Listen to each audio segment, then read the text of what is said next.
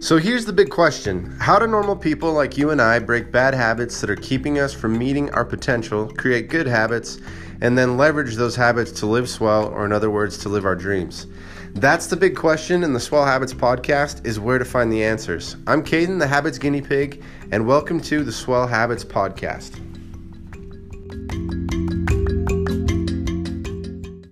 What's up? Caden here, host of the Swell Habits podcast and the self-proclaimed Habits Guinea Pig. I take habit development methods and I test them on myself, and I share my journey here with you as we work together to develop good habits. So, I have a cool first-time experience going on with today's episode.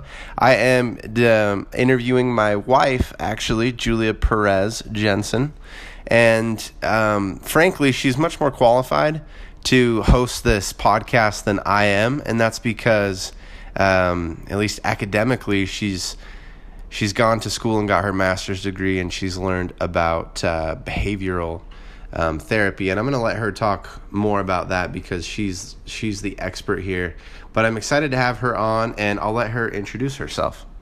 Hi guys, I'm Julia.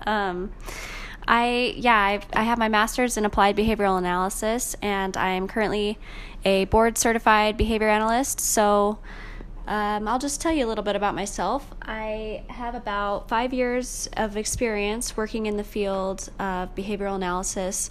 I specifically got my emphasis in autism, so I worked with children and teenagers that had autism spectrum disorder, and I would work with them to develop either replacement behaviors for inappropriate behaviors or behavior treatment plans, that kind of thing. So I have a little bit of experience with that, and I'm excited to be here to talk with you guys. Yeah, so Julia, she might say some terms today that are a little scientific or outside of the realm of people who haven't been in academia, so I'll ask her to clarify things from time to time. But the reason I wanted to bring her on is because, like she said, she has experience basically shaping the behaviors of patients, kids who have autism. And she's learned a lot about how behavior works in general. And it goes hand in hand. It's exactly what we do as we develop our own habits in our lives. And so I'm going to ask her to kind of explain some different rewards, different punishments, and some tips and tricks basically to help all of us get to the point where we can set up our habit development plan the right way. So I'm going to just ask her really quick, Julia, as you were in therapy with these kids, you've talked with me on a personal level a lot about rewards and about punishments and how they work, and I've learned a lot from you in that sense. So would you mind explaining kind of the rewards and punishments that you use as a behavioral therapist to help these kids start to develop good habits? Sure. So first of all, in the field of behavioral analysis, we talk about rewards and punishments a little bit differently than maybe people would define punishment in their day-to-day life. So, for example, we have something called positive and negative punishment, as well as positive and negative reinforcement. So let's start with the punishment, because a lot of people have like preconceived ideas of what punishment is. But in the world of behavioral analysis, it's very different. So in punishment, it isn't necessarily always a bad thing. It's not like a spanking or yelling at someone, although it could be. Punishment just refers to something that decreases the future likelihood of the behavior happening again. And then the term positive punishment is something added to the environment or to the person that decreases the future likelihood that the behavior will happen again. And then negative punishment refers to taking away something from the person or from the environment that will ultimately decrease the future probability of the behavior. Perfect. So that's really good. So can you give us examples of positive punishment and negative punishment so we can get an idea of what you mean in a literal sense? Sure. So the tricky thing with punishment is it's different for everybody. So what I may consider a punishment is different than you. I'm not a big fan of Taylor Swift. So maybe a punishment procedure for me would be, okay, here's an example, like a positive punishment example would be like playing Taylor Swift in the car. So if I were engaging in a behavior that you didn't like and you were to play Taylor Swift whenever I engaged in that behavior, and it was truly a punisher for me, then my frequency of emitting that behavior would decrease in the future. So whenever I was around Caden, I wouldn't do that behavior because I'd be like, oh, he's going to play Taylor Swift. So that's to me, it's adding a negative stimulus to my environment that stops me from engaging in the behavior. Perfect. So that's an example of positive punishment because you're adding a punishment to the scenario, right? Right. And then an example of a negative punishment procedure, a very common one would be like a timeout procedure. So you're removing the person from the environment, or you could even remove like a toy or something that the person enjoys. So then by removing that item, they're experiencing like a negative feeling or something associated with it, so that they won't engage in the behavior again. Gotcha. So that's interesting. So positive punishment sounds like you can almost relate it to math in terms of a plus sign. You're adding something to punish the person in a way that will stop them from engaging in that behavior again. And negative punishment is like you're taking something away maybe that's good that they like in order to get them to stop doing that behavior as frequently in the future. Is that right? Yeah, that's exactly right. And the really important thing to keep in mind, I've already said this, but just like hammer it in, is that punishment looks different for everybody. So what I find to be a punishing to me may not be punishing to you. You may love Taylor Swift. So interesting. So this reminds me of a news story that I heard a couple months ago, and it was based out of Florida. Every crazy news story comes out of Florida, it seems like. But I remember hearing a news story about how they were playing this song called Baby Shark at the courthouse day and night, super loud, to get a lot of the homeless people to clear out of the area that were basically squatting there. And so as I hear you say positive punishment, that actually reminds me of that situation where they added this negative stimulus, because Baby Shark, if you haven't heard it, it's a pretty annoying song after you hear it a few times. So that kind of reminds me of that funny news story I heard. They were literally adding a negative stimulus to the area by playing this Baby Shark song, and it was actually effective. The homeless people cleared out of the area, so it worked very well. So anyways, we'll let Julia talk about, if you can, Julia, the reinforcement, or what I would call maybe a reward in my type of speech. So we'll let her talk about that.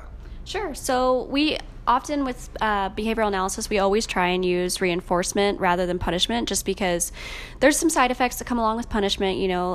Maybe like emotional, the child or the client may have negative feelings towards the person delivering the punishment. Also, they may engage in the behavior when the person who delivers the punishing thing is not around. So it's not as generalizable, like it doesn't carry over to other settings as well as reinforcement does. So we always try and use reinforcement first, but I'll just talk about reinforcement a little bit. So we have positive reinforcement and negative reinforcement. And the positive and negative refer to either adding a stimulus or taking away a stimulus. So positive reinforcement is really easy to identify.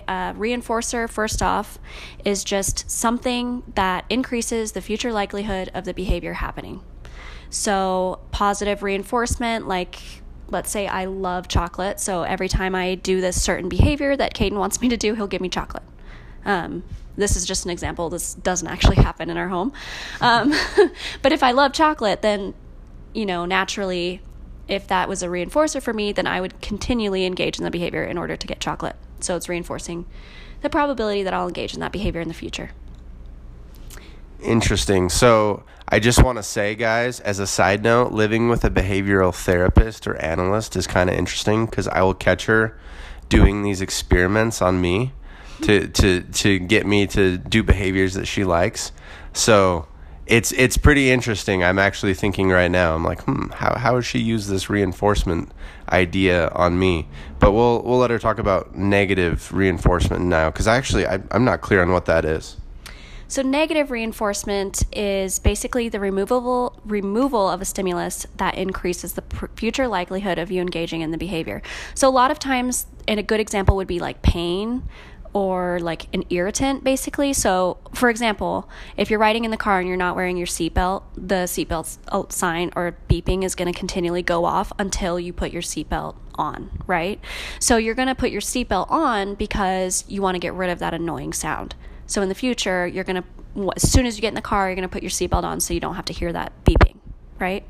So that's kind of similar to what would seem like positive punishment, but instead of you putting the negative stimuli, like a spanking, you're actually taking it away to help the person do a behavior. Is that right? Well, not exactly. So I would say the key difference between reinforcement and punishment is, remember, it's the effect that it has on the behavior. So, for example, like, I'm trying to think of an example off the top of my head. In the example that I was just explaining, like riding in the car, you want to look at what it does to the behavior. So if, for example, you didn't mind the beeping and you actually kind of liked it, so you never wore your seatbelt, then that would not be increasing the likelihood that you are putting your seatbelt on, right? It's actually decreasing the likelihood. So that would actually be a punishment. Okay. If the behavior you were looking for is wearing a seatbelt, right? Gotcha. So essentially, if you're removing something that's annoying to someone and it reinforces the behavior, that could be seen as negative reinforcement. Yeah. If it makes the behavior more likely to happen, yeah. Right. Okay. So these are really important, because one thing I haven't talked about on the podcast a whole lot yet is the idea of punishment. I've talked about how it's essential to reward yourself for good behavior, and mainly what I've explained, and now that Julia has kind of made this insight for us here, is I've explained the idea of positive reinforcement, basically giving yourself something that reinforces, your behavior or your habit. The question I want to ask Julia is, should you have both punishment and reinforcement or reward as a part of your habit plan, or is it acceptable to have just one or the other? So I would never do just punishment alone. That, at least in a lot of the research articles that I read in my grad program, it's not as effective as reinforcement alone. So you can do just reinforcement alone, and oftentimes when I'm creating a behavior intervention plan for a child or a client that I would have, we usually only use reinforcement, and that's really effective. We will occasionally use punishment procedures, but only in certain circumstances, and when we've tried other reinforcement procedures and they've been ineffective. So, I mean, that kind of all comes down to you as a person, since technically you'll be creating your own, habit-changing plan. You can add a punishment procedure as well as a reinforcement procedure if that will help you. I wouldn't recommend just doing a punishment procedure. I don't think that will be as effective. Interesting. So to start, make sure you're rewarding yourself. Consider punishing yourself too.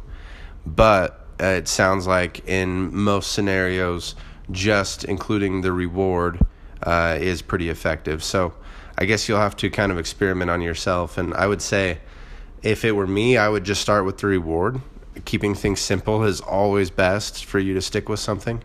But maybe if you find yourself, failing to stick with the habit with just the reward, maybe incorporate some punishment into the scenario. So these are really, really insightful and good examples and ideas of how this works on a very academic level.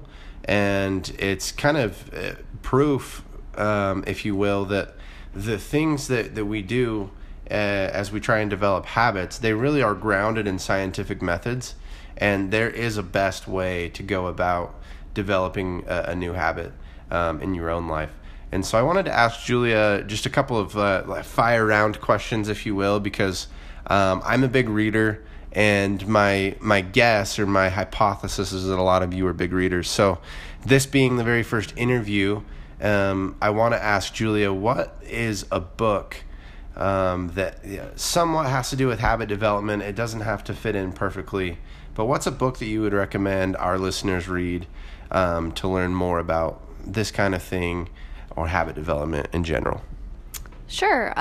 One that's specifically towards like creating habits and building your willpower is called The Willpower Instinct. It doesn't necessarily go along with behavioral psychology or applied behavioral analysis specifically. Like, it has a lot of mentalistic views in it, but it's really solid, and it's backed by science. So I would recommend that book. Very cool. I actually haven't read that yet, so I'm going to have to read that one.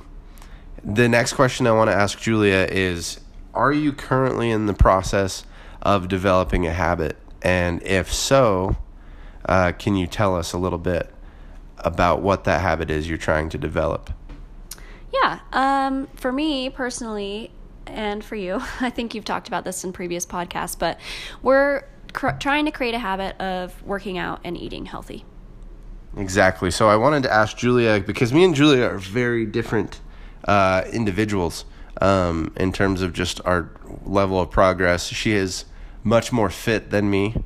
I will be the first to admit that. So I wanted to ask her, what is her biggest obstacle right now in developing these habits? Sugar. Especially, like, we'd go over to Caden's house, and his family's like big on eating desserts, and his mom's a fabulous cook, so of course they always have like gourmet desserts. And so oftentimes, like, staying strong when we're trying to stick to our healthy eating plan, when we're at his parents', it's a little bit tricky. Gotcha. Is there something that you do or you've been thinking about doing to make it easier or to remove that obstacle? Well, I'm not sure if you touched on this previously, but we created a plan together of like how many times we would cheat on our meal plan and be able to eat dessert together. So I also think that it's helpful to have somebody to hold you accountable to the plan that you create. And luckily, like, Kate and I are a team, so we're trying to do this together. And so it's a lot easier when we're together at dinner and we can, refrain together or tell them, like, yeah, we'll just have it next time we come or something like that. That's really good. Accountability partner. Luckily, my accountability partner is my wife. And so, yeah, good tip. And that's probably something I'll dive more into in a future episode. But having somebody else besides yourself to hold you accountable, it boosts your chances of sticking with a good behavior exponentially. So this was really, really fun to have my wife, Julia, on. I'm sure she'll be on in future episodes, maybe just to help me kind of co-host this podcast from time to time. But thank you, Julia, for sharing your knowledge with us. Like I said, Julia is really the qualified one to do this podcast, and she gives me a lot of behind-the-scenes tips and ideas for this, and make sure that I'm sharing with you factual information that's really grounded in science. So thanks for being on the podcast, Julia. Yeah, thank you for inviting me. This was really fun. So, guys, I'm Caden Jensen. I'm host of the Swell Habits podcast and the Habits Guinea Pig. I take habit development methods and I test them on myself and share my journey here. I want to remind you that if you haven't yet, please subscribe to this podcast on whatever platform you listen to it on, and recommend it to your friends. If there's people out there that you know of that are interested in self-development, that have struggled with bad habits in the past and are trying to change and just haven't had the success they want to, there's tons of good information for them to dive into here. And I'm a real human being. Julia, my wife, she's a real human being. We're doing this together. And so I implore you to let your friends know. We're here to break free of the chains of mediocrity, become the best versions of ourselves, and live an extraordinary life. I'm Caden Jensen, host of the Swell Habits podcast, signing off.